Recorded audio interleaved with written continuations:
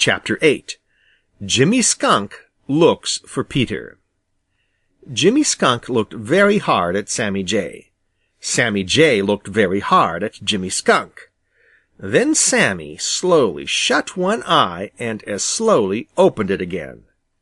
It was a wink. "You mean," said Jimmy Skunk, "that you guessed that Peter Rabbit knew that I was in that barrel, and that he jumped over it so as to make Reddy Fox run against it. Is that it?" Sammy Jay said nothing, but winked again. Jimmy grinned. Then he looked thoughtful. "I wonder," said he slowly, "if Peter did it so as to gain time to get away from Reddy Fox." "I wonder," said Sammy Jay. "And I wonder if he did it just to get Reddy into trouble," continued Jimmy. "I wonder," repeated Sammy Jay. "And I wonder if he did it for a joke, a double joke on Reddy and myself." Jimmy went on, scratching his head thoughtfully. "I wonder," said Sammy Jay once more, and burst out laughing. Now, Jimmy Skunk has a very shrewd little head on his shoulders. "So that is your guess, is it? Well, I wouldn't be a bit surprised if you were right," said he, nodding his head. "I think I will go look for Peter. I think he needs a lesson. Jokes that put other people in danger or make them uncomfortable can have no excuse. My neck might have been broken in that wild ride down the hill, and certainly I was made most uncomfortable. I felt as if everything inside me was shaken out of place and all mixed up. Even now my stomach feels a bit queer, as if it might not be just where it ought to be. By the way, what became of Peter after he jumped over the barrel?" Sammy shook his head. "I don't know," he confessed. "It was very exciting when that barrel started rolling, and we knew by the sounds that there was someone inside it. I guess Reddy Fox forgot all about Peter.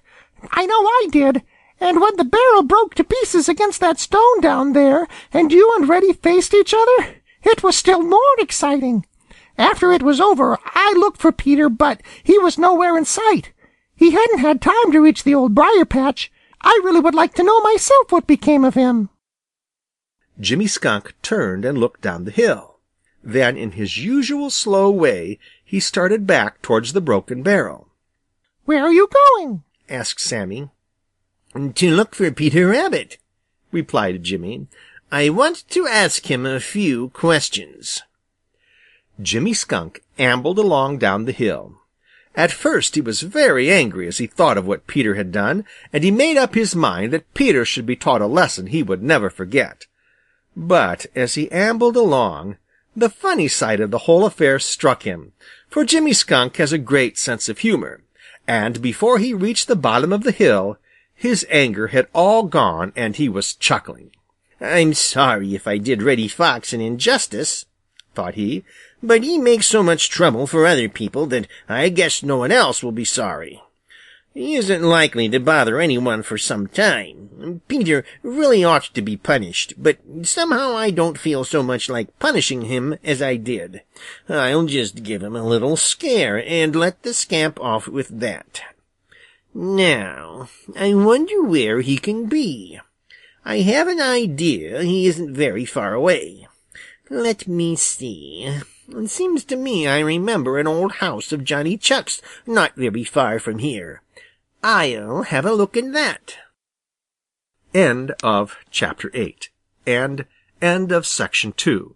Recording by John Leader, Bloomington, Illinois.